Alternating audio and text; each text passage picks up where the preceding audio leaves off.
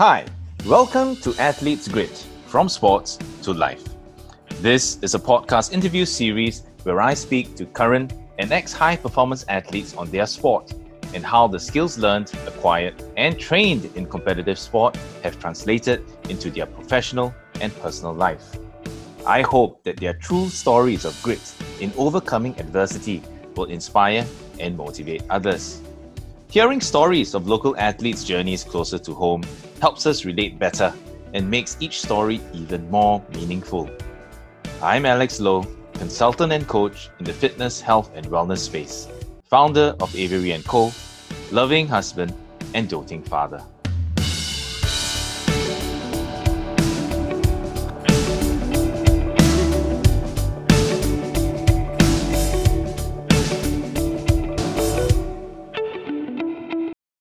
My approach really to life is that there is never a right or wrong. I feel like every stage that I go through, whether it was good or it was bad, it's always a learning opportunity. And with that learning opportunity comes growth. A lot of times you don't see tremendous growth when people are comfortable. It's only when you're put through a challenging time or, you're put through something tough that you come out stronger. You find a way to grow and to be stronger. My guest today is Jocelyn Yeo, Olympian, former national swimmer, former nominated member of parliament, mother, and sports administrator. I've known Jocelyn's brothers since secondary school days when we were playing water polo as rivals in different schools, but I never really had a chance to meet and know Jocelyn on a personal level. But I believe that it's never too late for things to happen, and in fact, this podcast interview could not have happened at a better time. Jocelyn talks about how sport is a lifestyle choice and not a sacrifice, the ability to understand one's internal drive to push past the most physical, emotional, and psychologically difficult times, and about growth and how community is key to making that happen. Welcoming Jocelyn Yeo. Thanks so much for joining us today, Jocelyn. Yeah, thanks for having me. And I know your background, and I know a lot of it that you have done already. But for the listeners in today who might not be familiar with the name Jocelyn Yeo, maybe you can share a little bit more about the sport that you've been doing all this while, and how long were you doing it for? Yeah, so I swam for Singapore for many years. I think I was on the national team for about 17 years. Wow, something 17 like that. years. Yeah. I started, my first national team when I was about 11. Okay. So started really young, and I retired, I think, when I was about 27, 28. And, it is at that time, most people didn't go beyond maybe early 20s, and they would be done after that. So for me to have gone, later into my 20s was pretty long. I think, of course, these days with smarter training and more knowledge, I think people do go a little bit longer. And but yeah, swimming is very intense. So I think to do it for that long, I guess after a while you kind of weigh your options and see if you still have that drive, Yeah. For sure, right? And can you share with us a little bit more about transition, right? So at 11 years old, you are barely you haven't even hit puberty yet, or maybe just about puberty, right? And then you moved on to your teenage years, and then as a young adult and as an adult, and all this while you were doing it as a full-time athlete, right? 100% training day in day out, and of course with school you had to go to school and going to university as well. But it was really almost like a full-time athlete. Yeah. So swimming is one of those sports where the culture is that you train twice a day. So we would swim in the morning before we go to school. And then after that, we swim again after school. So it's a twice a day training type of culture. And you usually do it like 6 days a week. So, there's that together with schoolwork. So that's what I mean by it's intense, right? And then you travel for competitions. If you miss classes, when you come back, you have to make that up. It is a pretty intense sport. Yeah. I remember you as the golden girl of the 80s, right? And the media, there was always a lot of spotlight on you when you went for competitions and, the different stages that you've been through. So you were the face, right, of swimming. And can you share with us, right, the journey going through all of those times and, was there any point that you felt like you wanted to throw in the towel and give it all up? Yeah, definitely. There were so many times I felt like I just wanna quit. So do something easier, do a sport that's easier. But and it is tough because sometimes you run a bit dry because it is so intense. And so I think a lot of the growth or the strength that was built into me came from those years of having to juggle so much at a time. Mm-hmm. And so, of course, when I made the team in primary school, you're still living with your parents, and they still do most of the stuff for you, most of the other things for you, and you just kind of like swim and eat the food they put on the table, and and then you go to school and do your homework, right? But as you get older, and I left Singapore when I was 15, and I studied in Australia. Mm-hmm. And then, so moving to a different country by myself, I had to learn how to look after myself.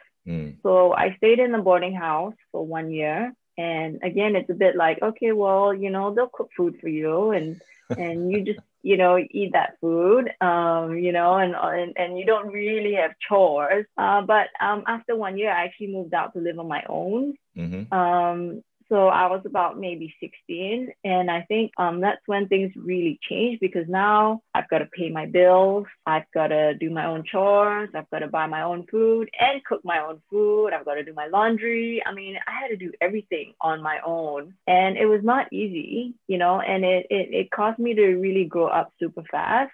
And when it gets tough, learning how to just dig down and, find that within yourself to do what you need to do. So I was in Australia for 4 years. Mm-hmm. And then I went to college in the US. And again, when I went to college in the US, it's like maybe the education part of things got more intense because there was more classes, I had longer labs, I had longer, there's just so much more to do. Mm-hmm. And then in the college system, we actually traveled very often for competitions. It could be, when we were in season, it would be every week or every other week.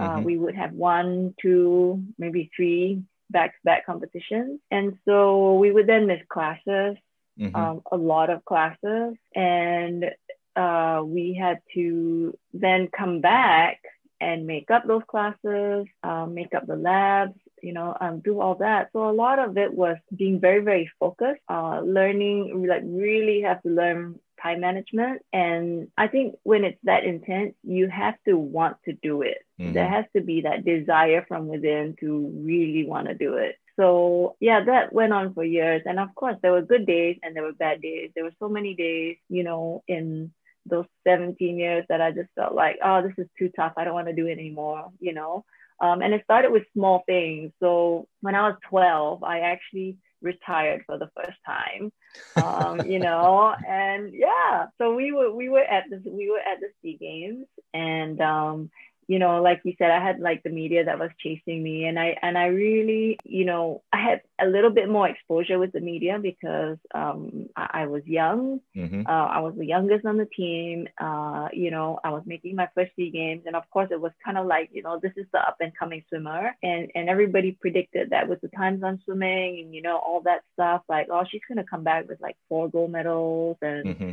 I don't know what else they predicted, but I ended up coming back with like, I think it was 2 silvers and 3 bronzes, which is okay for a 12-year-old. Yes. First SEA Games, not too shabby. But so yeah, the media had a field day with me. They just said, oh, she didn't meet up to expectations, and she bombed, and she didn't do well. And that's really tough for a 12-year-old to hear. Mm-hmm. I felt like, wait a minute, like, how come I am suddenly, you know, getting bashed, and like it was hard. It was hard. Mm-hmm. And then swimming wasn't fun for me anymore because I was like, I just want to swim and I didn't sign up for this. And you know, why is all this stuff being splashed on national newspapers and everybody's saying this and that about me, and you know, saying I did a really bad job. And I'm like, yeah. So I told my mom I don't want to do this anymore. And I just want, you know, I just wanted to swim. I didn't want all this stuff. And so I retired. I quit swimming. Yeah. How And long did you lay off for before you got I think it you was got just, itchy I and think it was just, well, no. So I think it was just a few months. okay. It was just a few months. Yeah. And there was this guy that I used to train with. He's an Australian. But he was actually coaching in Hong Kong at that time. And I had gone up to do some training stints with him. And so he flew from Hong Kong to Singapore, sat me down, and it was like, you know, like, hey, like, what's the deal, you know? And I told him, I'm like, no, I'm not into this, you know, I don't want all this media attention, and I just want to swim. But, you know, it's like everybody's saying I did really bad, and I'm like, I can't deal with it, and I just don't want to deal with it. So, you know, so he was talking to me about how, you know, like why do you care what everybody else says? You know, you know what you did, you know, the effort that you put in, you know that the result is good. Like, you know, just go out and do what you enjoy doing, and you know, and don't worry about what everybody else has to say. And I think it was so simple, but as a 12-year-old at that point, it was stuck. Like in my head, I was stuck, and I couldn't move forward. But I think, you know, just by him coming down and talking to me and helping me see a different perspective, I said, okay, I'll get back into it. And so because of that, I started swimming again. And you know, and it's so funny, right? Because after that, it's like, I continue to have, you know, media attention, and not necessarily positive media attention. And it was having to learn how to deal with it throughout my career. And I think that's probably one of the toughest for me. It was tough because I'm not so much of an extroverted person. And I think at that time also, the Swimming Association didn't know how to deal with like media chasing down a swimmer. And they just thought, oh, you know, like, yeah, it's easy, you know, just let them deal with it. But I was young. I was very young, and I was an introvert. So it really scared me. So it was very hard for me to deal with. But now, I mean, of course, now they know better. They give the athletes media training, you know, way before. And so they're kind of equipped with what to do. They're given handles on how to deal with the media. So it's very different now. But back then, you know, I think nobody knew what to do. So I don't fault them. It's just what it is. You know, it's part of sport progressing in Singapore as well. So so yeah, but that was a tough journey for me. You know, the swimming part, the winning, the losing. Yeah, I mean, you eventually learn how to deal with the losses, and you learn to deal with swims that you wish went a lot better. You know, so for the amount of time and effort that you put into training, you know, swimming is one of those things where it's a lot of time, it's a lot of effort, and then when you get up on the blocks, it's a one shot, one kill kind of situation. You know, you either execute your plan, you get the result you want, or you don't. There's no replay. You know, it's not like tennis. Like I hit a bad shot and okay, the ball went out. Let's give it a go again, like try again, you know, until you get to game, set, match. But swimming is not like that. Once the gun goes off, it's like you got to get it right the first time, you know. Yes, for sure. So right. yeah, so it's tough. You know, you train years for like a 2-minute race or a 30-second race. And when it doesn't go right, a lot of people get crushed by that. What are the sorts of things that you would do to psych yourself up pre-race or post-race so that you get in that zone and be in the right mindset? Yeah, so for me, I think a lot of it is really done before the competition. And a lot of that mental prep is done before. So I do a lot of like visualization down to the point of picking up the stopwatch, and then you see the whole race, and you start the clock, you know, when you hear the gun go in your head, and then you see yourself swimming the entire race and what each split is supposed to be, you know, what your stroke rate is supposed to be, what it's supposed to feel like everything is just replayed in your head. And then you stop the watch when you finish that race in your head, and it's getting it down where what time you want to swim, right? Wow, that's nice. So it's a lot of mental prep that I do before the competition. And a lot of it has to do with visualization. And then when it comes to actual competition day, a lot of that is then, you know, just knowing and believing what you've done, the work that you've put in there. And then just going out and almost like having fun with it, you know. But it's sometimes not as simple as that, because, you know, when you get to competition, you've got media, you've got, you know, you get to the pre-competition days, and you get there to warm up and, you know, do like the last few days of training before the actual competition starts. And then you see your other competition, and, you know, you might not feel good in the water, and then you see them like just flying down the pool, and it can mess with your head, right? So it's not so simple, because, you know, there are many things along the way that come in, and they can distract you in that sense. You know, you've got media asking you like, oh, is this going to be your last SEA Games? Are you going to like retire after this? And you're like, what? You know, and it's just, you know, there can be just many things that mess with your head. And some things you can try to prepare for, and some things you can't. So it's a lot of it is also learning how to deal with it on the spot. So yeah, I mean, I think it was interesting going through those journeys and learning how to deal with that. But for me, I think a lot of that prep and how to get into the zone and doing all that was done way before the competition. And yeah, so like I said, yeah, some things you can prep for, and some things I feel I can't really prep for. And, you know, when we go to major games and stuff like that, you know, back then, Singapore didn't have the luxury, I think, of bringing so many staff, you know, whether it's like sports psychologists and things like that, just because we were a smaller country, and we didn't have as many people qualify as the bigger country. So we get a lot less like passes, you know, to come in as a coach or a staff or whatever, you know. Yeah, so we were limited also in who we could bring to support us, you know. And so of course, you know, things like having a sports doctor there was like necessary, right? Because in case any of the athletes fall sick or get injured or whatever, there's somebody there. I think a physio was always there, but, you know, I mean, when it came to the mental side of things, we didn't always have that support.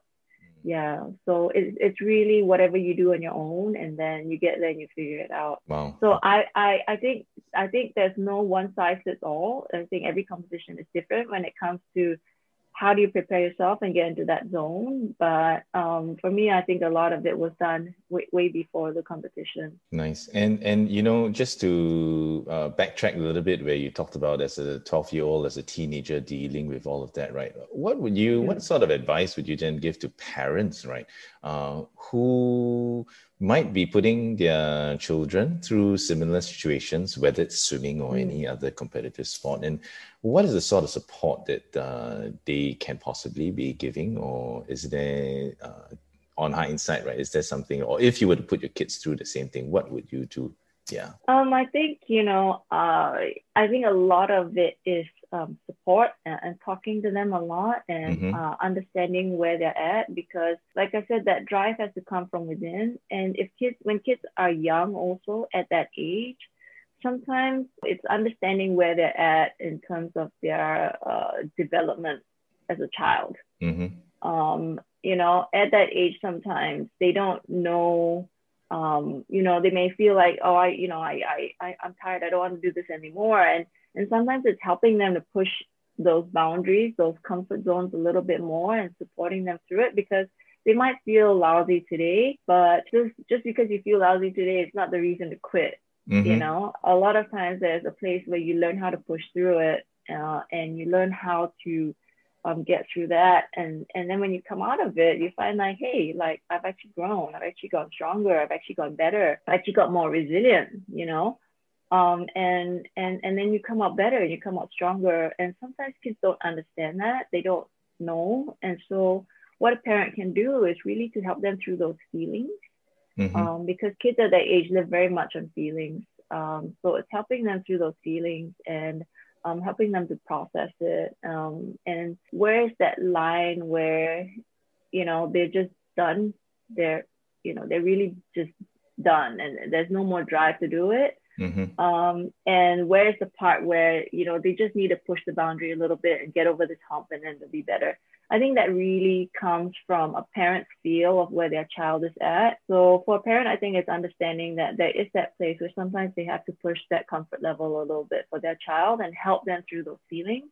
But it's also observing where they're at, because sometimes, you know, if it's over a really long period of time and you're the one that keeps having to push them, you know, then after a while, you know, given time, you know that they're done already. They've got no more in them to go. And then I think that's when it's like, okay, you reevaluate. Is this something that you really want to do? Because if it's not, then look, move on, do something else that you actually passionate about and you're actually interested in. You know, you don't want to be the parent that is pushing them for years. Then, you know, at the end of the day, you know, they're not even sure why they're doing it. They're doing it for themselves because they enjoy it, or they're doing it because my parents pushing me, you know, because that level of pushing doesn't get very far. The kid actually burns out really, really fast, and you just don't get very far. You really need that internal drive to, I think, go long, you know, have that longevity in your career, and actually maybe go beyond what you even thought you could do. It requires that internal drive. So, I mean, I think that would be what I would tell parents. You know, there's no one size fits all, but be available, be in touch with where your child is at, and, you know, have conversations with them so you know how they're feeling and you know how to help them, and how to, when you keep pushing and when you just, you know, kind of got to take a step back and say, okay, look, what do you want to do with this, you know? Thank you for that. Right. And with this internal drive that you've been speaking about, what was your internal drive, right, to have continued for 17 years? Was it just I enjoy swimming and I want to do it, or were there specific goals and milestones that you say, okay, I enjoy swimming, but these are the things that I would like to be achieving with the entire process of enjoying swimming? I guess it changed over time. So when I was younger, I just wanted to be able to enjoy the sport, and I just wanted to like go out and have fun, and you know, and I think that's always something that's very important, that you have fun even with the racing and even with the pressure, that you are enjoying doing it. You know, you relish that sphere of competition where there is pressure, where you know you got to stand up and race, that kind of thing. You've got to enjoy that, but it's a growth process. I feel it doesn't come automatically. I think that for me, when I was younger, a lot of it was just having fun, and then it grew, right, as I progressed. Of course, even my vision of myself, it's like it became clearer. So at first it was just going out and having fun, and then as my times got faster, right, I realized that, oh, like I can actually compete at a SEA Games level, you know, and then your vision gets bigger, clearer, and then you get to the Asian Games level and you're like, okay, right, well, you know, I think I can do much more, right? And so that picture gets clearer, I feel, as time goes along, and you come to that place where you can see that there's that possibility that, look, you know, I really believe that going to the Olympics, you know, medaling at the Olympics or whatever, that's my goal. And so for me, I think I always wanted to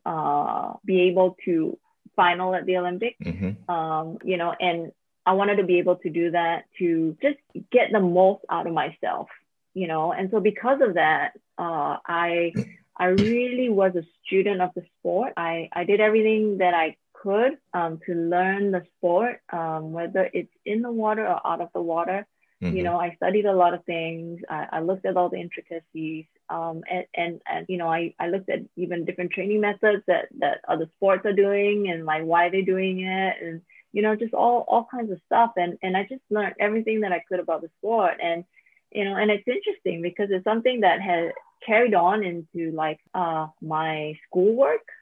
So with school, you know, we missed so many classes. It was not funny. And then having to come back and make up for it was very, very hard, because on top of doing your normal load, now I'm catching up from, you know, the 2 days of school that I missed last week. And you majored in kinesiology, right? Sport, exercise physiology. Yes. Yeah. Majored in kinesiology. So I had labs. You know, I had 6-hour labs. So when I had to make up a 6-hour lab by myself, like in the lab by myself, that's hard. I'm like in there by myself for 6 hours, and I'm like, there's nobody in the lab but me, and I'm in here for 6 hours, you know. And it didn't matter that I got the stuff done faster than 6 hours, but because I had to put time in, I had to be in there for 6 hours by myself. And I'm like, yeah, and it's rough because I end up like studying other things, you know. But yeah, so you know, it's learning how to deal with all that and translating that into my schoolwork. And so I began to take that approach of how do I learn, you know. I know that in Singapore, a lot of people, they memorize things, and I'm not so good at that.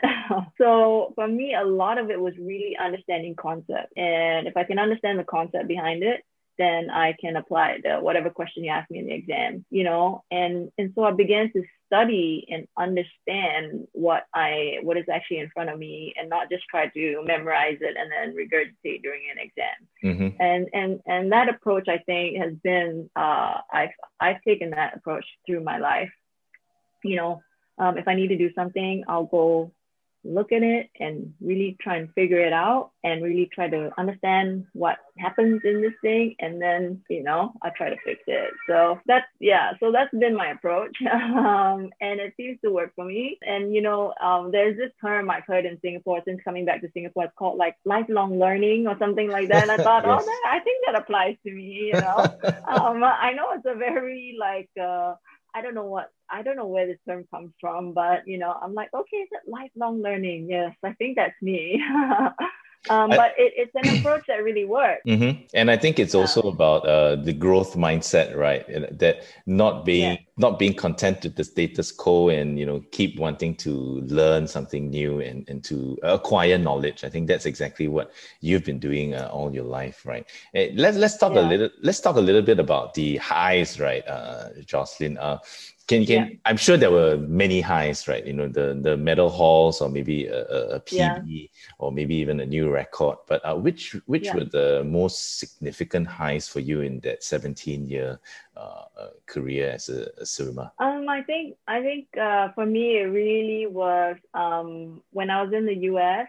I swam in college, and we were at the NC2As, and you know, we actually had kind of a rough start going into that competition.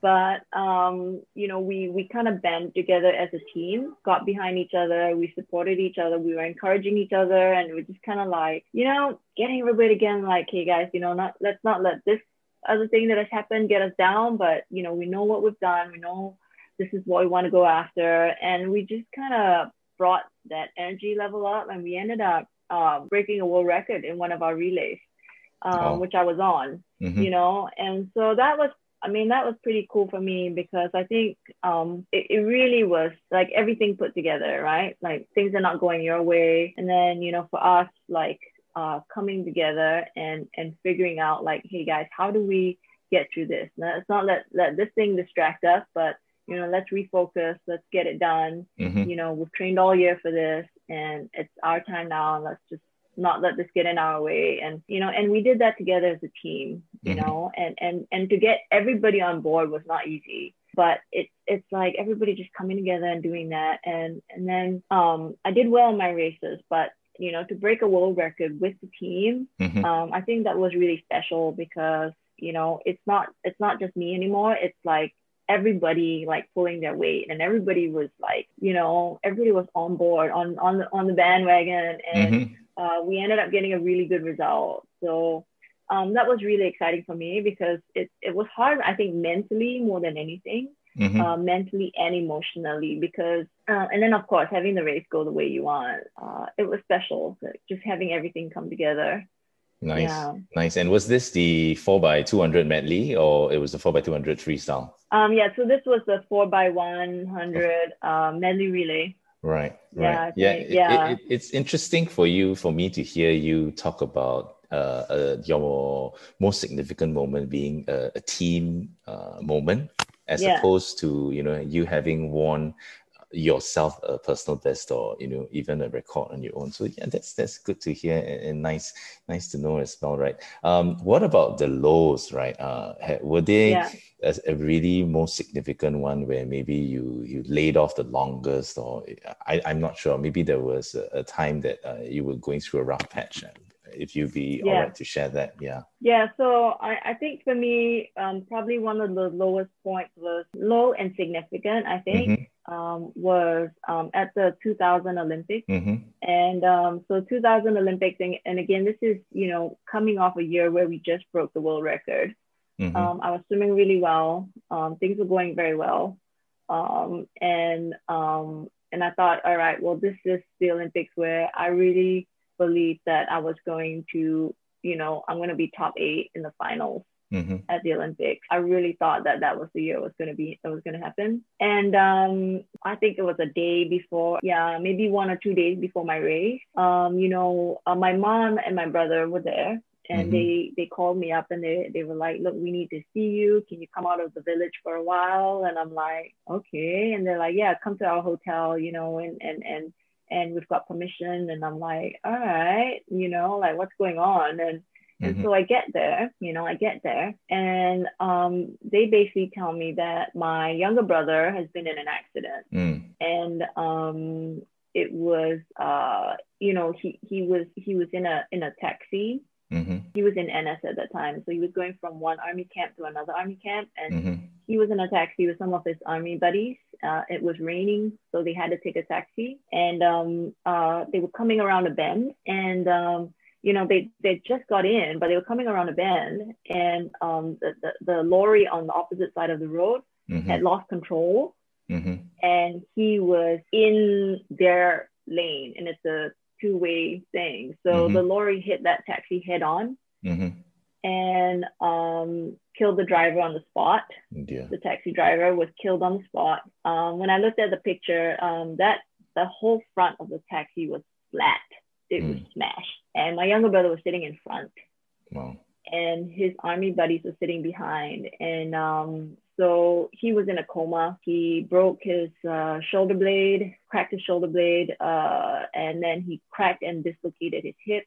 And he was in a coma. And, you know, and suddenly, you know, my whole world just stopped. And it was hard. I was trying to process what was going on, you know, and so the reason they were telling me this was because the media obviously knew about it. You know, my younger brother was a national triathlete, so they knew of him, and then I was going to have I was meant to have a media interview after one of my training sessions that day, and the media was going to ask me about that. And so my mom and my brother thought, all right, she shouldn't have to hear it from the media. She should at least hear it from us, you know?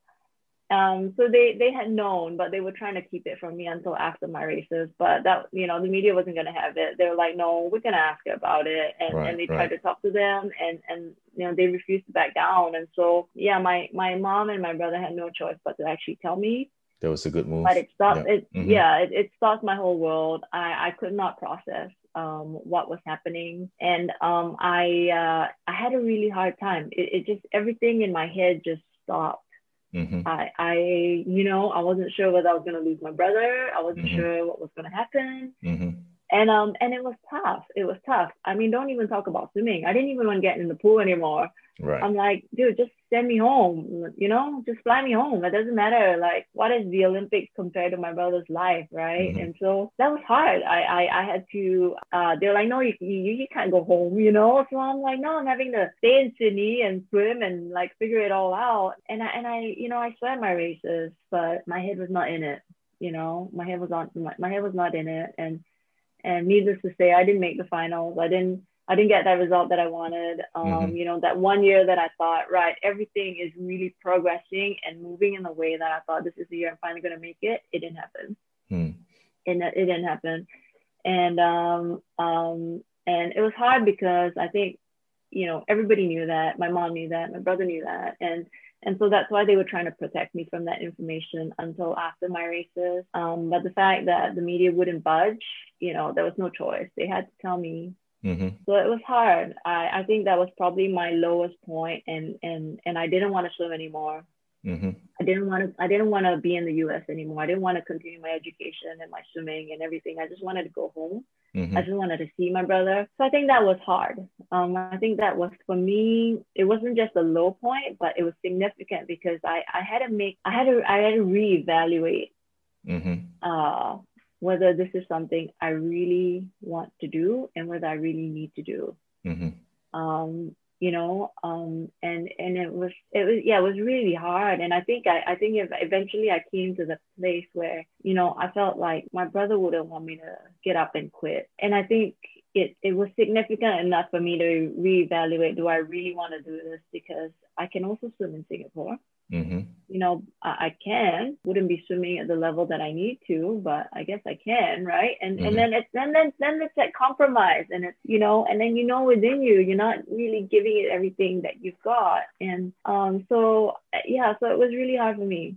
That was it was a very low point, and it was very significant because I had to make that choice to decide that, no, this is what I want to do, Mm-hmm. And of course, it didn't come straight away. It was after, I don't know, weeks of, thinking through it. So of course, the Olympics came and went Mm-hmm. like that. It came and went, nothing significant happened in the pool. But I think in terms of life and where I was at with swimming itself, it was significant because the answer I came to was that, look, my brother wouldn't want me to quit. And yes, this is what I want to do. Mm-hmm. And yes, this is the trade-off for me at that point. If I want to do it and get the most out of myself, then where I need to be right now is here in the States, going through college, training in this environment, and getting that through and getting the best out of myself. So, and with my family at home, right? So, Mm-hmm. and I have to deal with that, right? So, yeah, so it was hard. Yeah. Thanks for sharing, Jocelyn. And I remember this incident actually. So I know Gerard as well, right? And he is well, right, at the moment, right? So Yes. yeah, and it's good for listeners to know that he is well and happy, right? Yeah, and so did you actually try for another 4 years for the next Olympics? And was that then the next stage, which was retirement? Yeah, so I did. I went to another Olympics after that, 2004. Mm-hmm. Again, it's one of those things where I finished college somewhere in between. And then it was transitioning from that to being like a semi-pro athlete. Mm-hmm. And then things change, the environment changes, and and then also in the US, when you finish college, you have like maybe a year to try and either find a job or something or other. Otherwise, you have to leave. Mm-hmm. You can't stay on a student visa anymore. You have to be on something else, right? Mm-hmm. You can't just go in and stay there. So so there was a lot of those changes that were happening. I wasn't sure if I wanted to work in the US and what I would work as, I could do something in the sports field, but I didn't, there weren't so many opportunities at that time for mm-hmm. foreign students or, foreign passers. Mm-hmm. I think a lot of it was internal. So there was a lot of transition through that also. I went to another Olympics, but I think maybe the training situation wasn't as ideal as it was back in 2000. There was just a lot more that I had to deal with. And yeah, and so I mean, 2004 went okay. I think again, I don't think I got the best out of myself at the Olympics. Mm-hmm. And so I think that's after the Olympics, towards the end of the year is when I ended up coming back to Singapore because, right, again, my visa was expiring. So I came back and I was here for a year before going to Australia to train again. After trying it out for a year here in Singapore, I actually left, went to Australia to train with a certain coach and a specific group that he had. Yeah, I enjoyed myself. I was there for a year, maybe a year plus. End of 2006, beginning of 2007, that's when, after the Asian Games, I decided to retire. Yeah. Well, was there a specific reason for doing that? Or it's like, I've had enough? Or was it another stage of your life that you felt that you wanted to focus on? Yeah, I think, so we come back to that internal drive, right? And I think that, to do it at that level requires a certain amount of drive. And I think I was coming to that place where I felt like I didn't have it in me to do that 100% or 110% anymore. And if you're not prepared to do that, then your results are always going to be very mediocre. So I felt like, look, maybe this is it, right? Time to call time on this career and move on with life and move on to the next stage of my life. And that's what I did. Because I had people trying to convince me to stay. They're like, look, just stay a few more years, you don't have to train every day. Maybe train like 3/4 or half of what you normally do. Maybe just in the relays and and I told them, look, I can't do it. I can't do that. That's not me. If I'm gonna do something, it's gonna be 100% in it. It's all or nothing. It's all or nothing. There's no halfway. I can't do it. I just can't do it. So yeah, so that was it. Yeah. And I think for athletes out there who might be listening or people out there, it's actually perfectly all right to know that you don't have any more of that juice left. And if it's not all or nothing, then it's okay to step away and move on to do something else, right? And you've done that perfectly well. Yeah. And really it wasn't sudden, like, I suddenly don't have that drive anymore. I mean, I felt it for maybe a year. And I put off those questions because I had, major games at the end of the year that I was already committed to. And I said, look, it's not something I can think about right now, but I'm just going to give it everything I've got. And then when those games are over, then I'll sit down and seriously think about it. And that's what I did. And when I came to that end of the year, after the Asian Games, I sat down with myself and I said, I feel like those feelings are still there. I feel like I really just don't have it in me anymore. It would be another 2 years before the Beijing Olympics. And I'm like, I can't do it for another 2 years. It was, I really felt like that was my time. So yeah, I retired and moved on. Yeah. Nice. And I think, back to that point, right? It's sometimes when people say you're burnout, and they say that that's because you've given so much that you don't have any more to give, right? On the contrary, it's because it's not that you've given so much that you don't have any more to give, because if you have that internal drive, you will have 200, 300% to give, and you will always be able to give, right? So if somebody burns out, it's actually because this person doesn't have that drive anymore. And internally, he or she is not motivated to continue doing it for however, well, even if it's a week, right? It doesn't matter. It's 2 years or 5 years. Yeah, I agree. And I think a lot of times people don't realize that being an athlete, it's really wanting to accept a certain lifestyle. People talk about sacrifices all the time, and they talk about, what do you have to sacrifice to do this, or what do you have to sacrifice to do this? And the way I see it is, it's not so much sacrifice. It is simply the lifestyle of an athlete. It is not the same as the lifestyle of your friend who just goes to school and just does regular stuff. the lifestyle of an athlete is different. Mm-hmm. And I think it's being willing to buy into that entire lifestyle, which means, watching your diet, sleeping early, being very disciplined with your time, and learning how to manage your energy levels. I mean, all that stuff. It is part of the lifestyle of being an athlete. Mm-hmm. And it will never be the same as the lifestyle that your friend lives, right? Your neighbor Mm-hmm. or whoever that doesn't do sport. And if you keep comparing it, you will never be satisfied.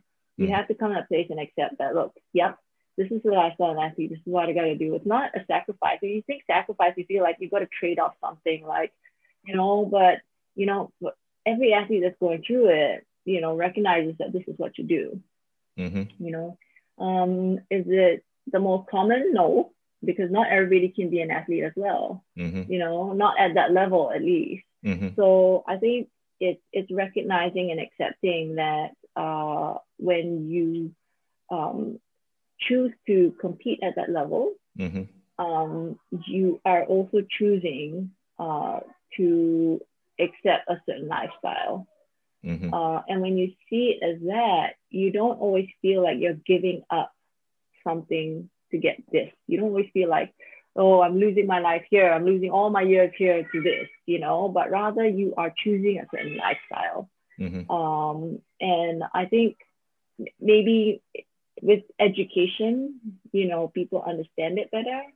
And they don't see it so much as, oh, I've sacrificed my whole youth, to swim, Yeah, but, swimming is also where I learned and grew, and, and that's where all that resilience comes from. That's where all that, that mental strength and all that emotional strength comes from, So no, I didn't sacrifice like my whole life just to swim.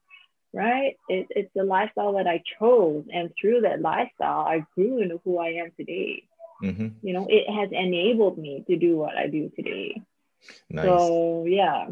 Back to, to this point, you're talking about growth. If you had to break down, your 17-year swimming career into different stages or life stages, which would you say was the most enjoyable and the most growth that you had as an individual?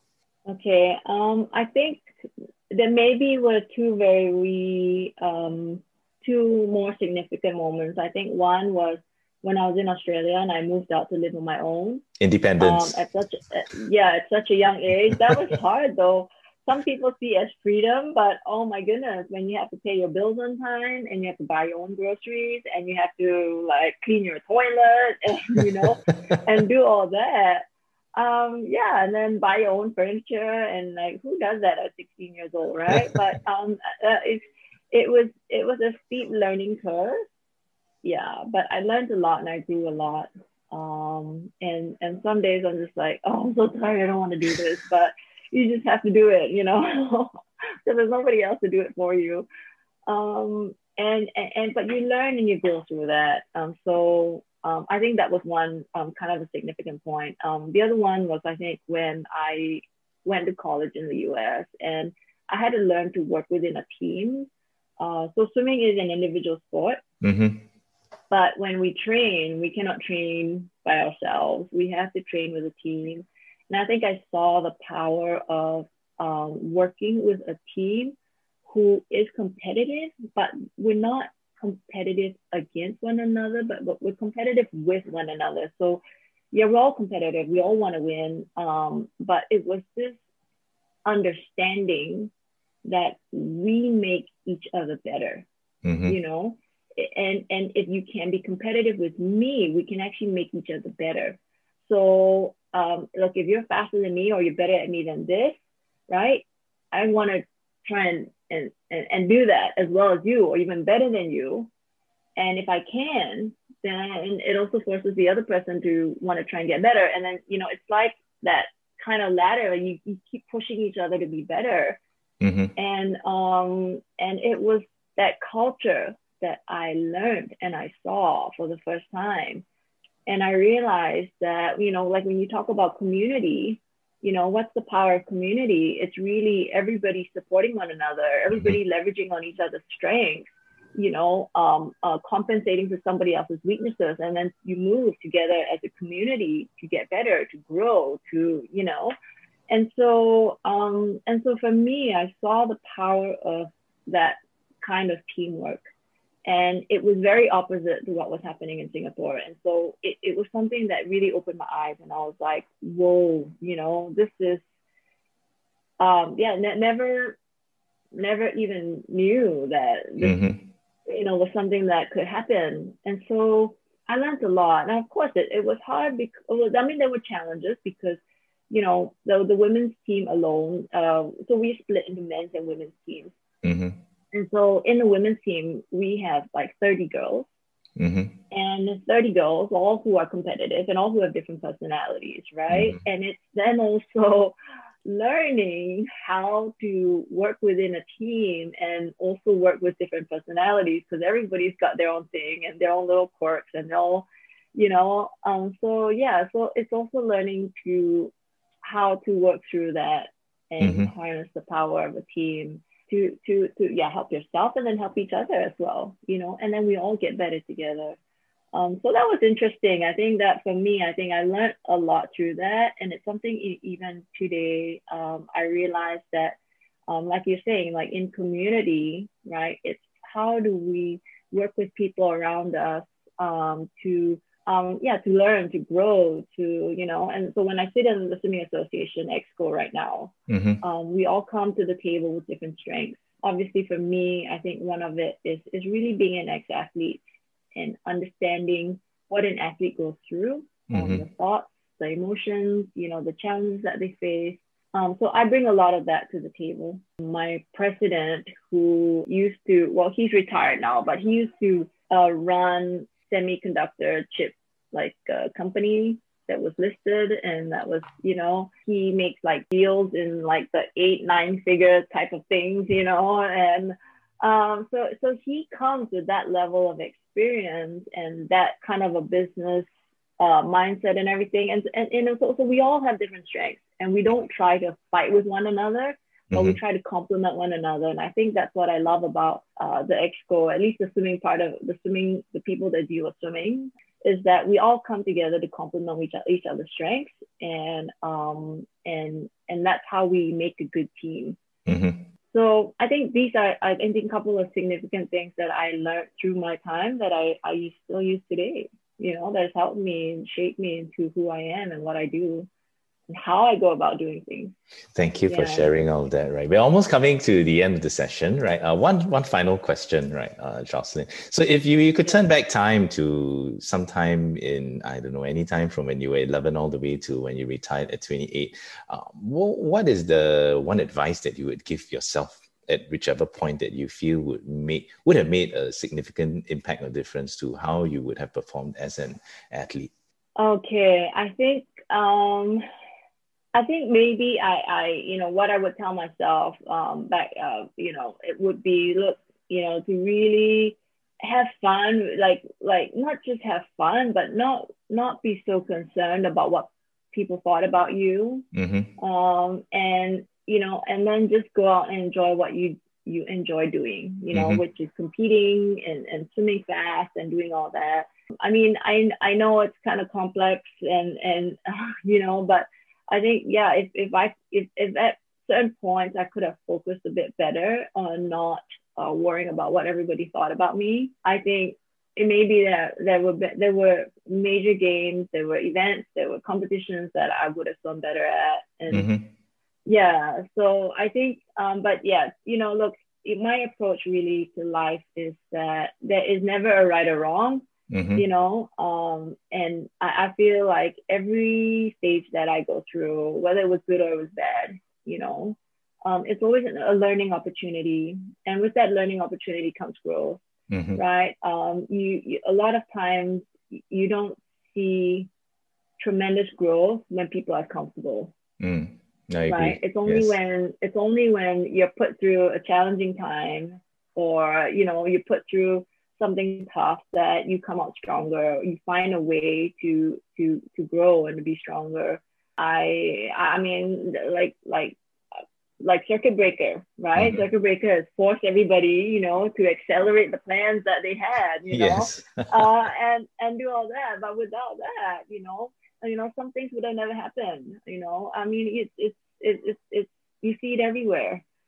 So yeah, I mean, there's times that have been challenging, and I think that um, I wouldn't trade off anything, because I felt that through every season, good or bad, I learned and I grew from that. And I think that has shaped me to who I am today. Yeah, I mean, I guess advice, yeah, I could give that advice to my younger self, but again, I think I wouldn't trade off even the bad part. Hmm. Hmm. Yeah, because I think it has grown me and has shaped me.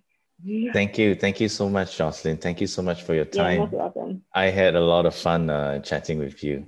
Yeah, thanks for having me, Alex. Really My appreciate pleasure. it. My pleasure. Let's catch up again soon. All right. Okay. See ya. See ya. Bye bye.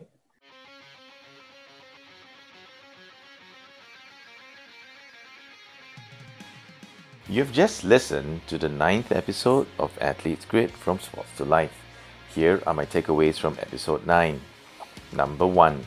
Visualization is a tool and useful skill we should practice regularly. There are countless examples of how they have helped high performance athletes achieve peak performance, not just at competition, but also in training. This also holds true for other areas of your life, from work to home and other social settings. Start visualizing your goals and the processes to get there. This trains your mind to recognize it as reality and gets you that much closer to where you want to be. Number 2. If you fail to prepare, you prepare to fail. All the major work is done before the big day. Knowing and believing that the work you put in will bring you the results you desire is half the battle won. This then allows you to have fun on the big day, be present in the moment, to enjoy and let everything run on autopilot. Number 3. Life throws you challenges along the way for you to reevaluate your purpose and your goals. There is no right or wrong answer. It's about making a choice and decision and having that awareness to be comfortable with living out that decision after. Making the best of every choice we make allows us the peace of mind to know it was the best choice at a given time and be happy with it. Number 4. High performance sport is not about sacrifice, it's about choice. Choice of one lifestyle over another. In that same light, if we have the mindset that the decisions we make in life are not sacrifices but are a lifestyle choice, it makes life that much more enjoyable to live and for us to feel more fulfilled. Number 5. Sometimes you need someone to tell you otherwise. Have good coaches and mentors in your midst to be able to offer that support and counsel when you need it. Something someone else says could be an epiphany when you actually already knew it all along. Be open-minded and identify the right people to speak to. If you enjoyed the podcast interview, do follow us on Spotify and Apple Podcasts to be kept up to date of new releases as I continue to speak to current and ex-high performance athletes in Singapore to inspire and motivate with their personal stories of grit and triumph in overcoming challenges and adversity. Thank you for listening, and I'll catch you again soon.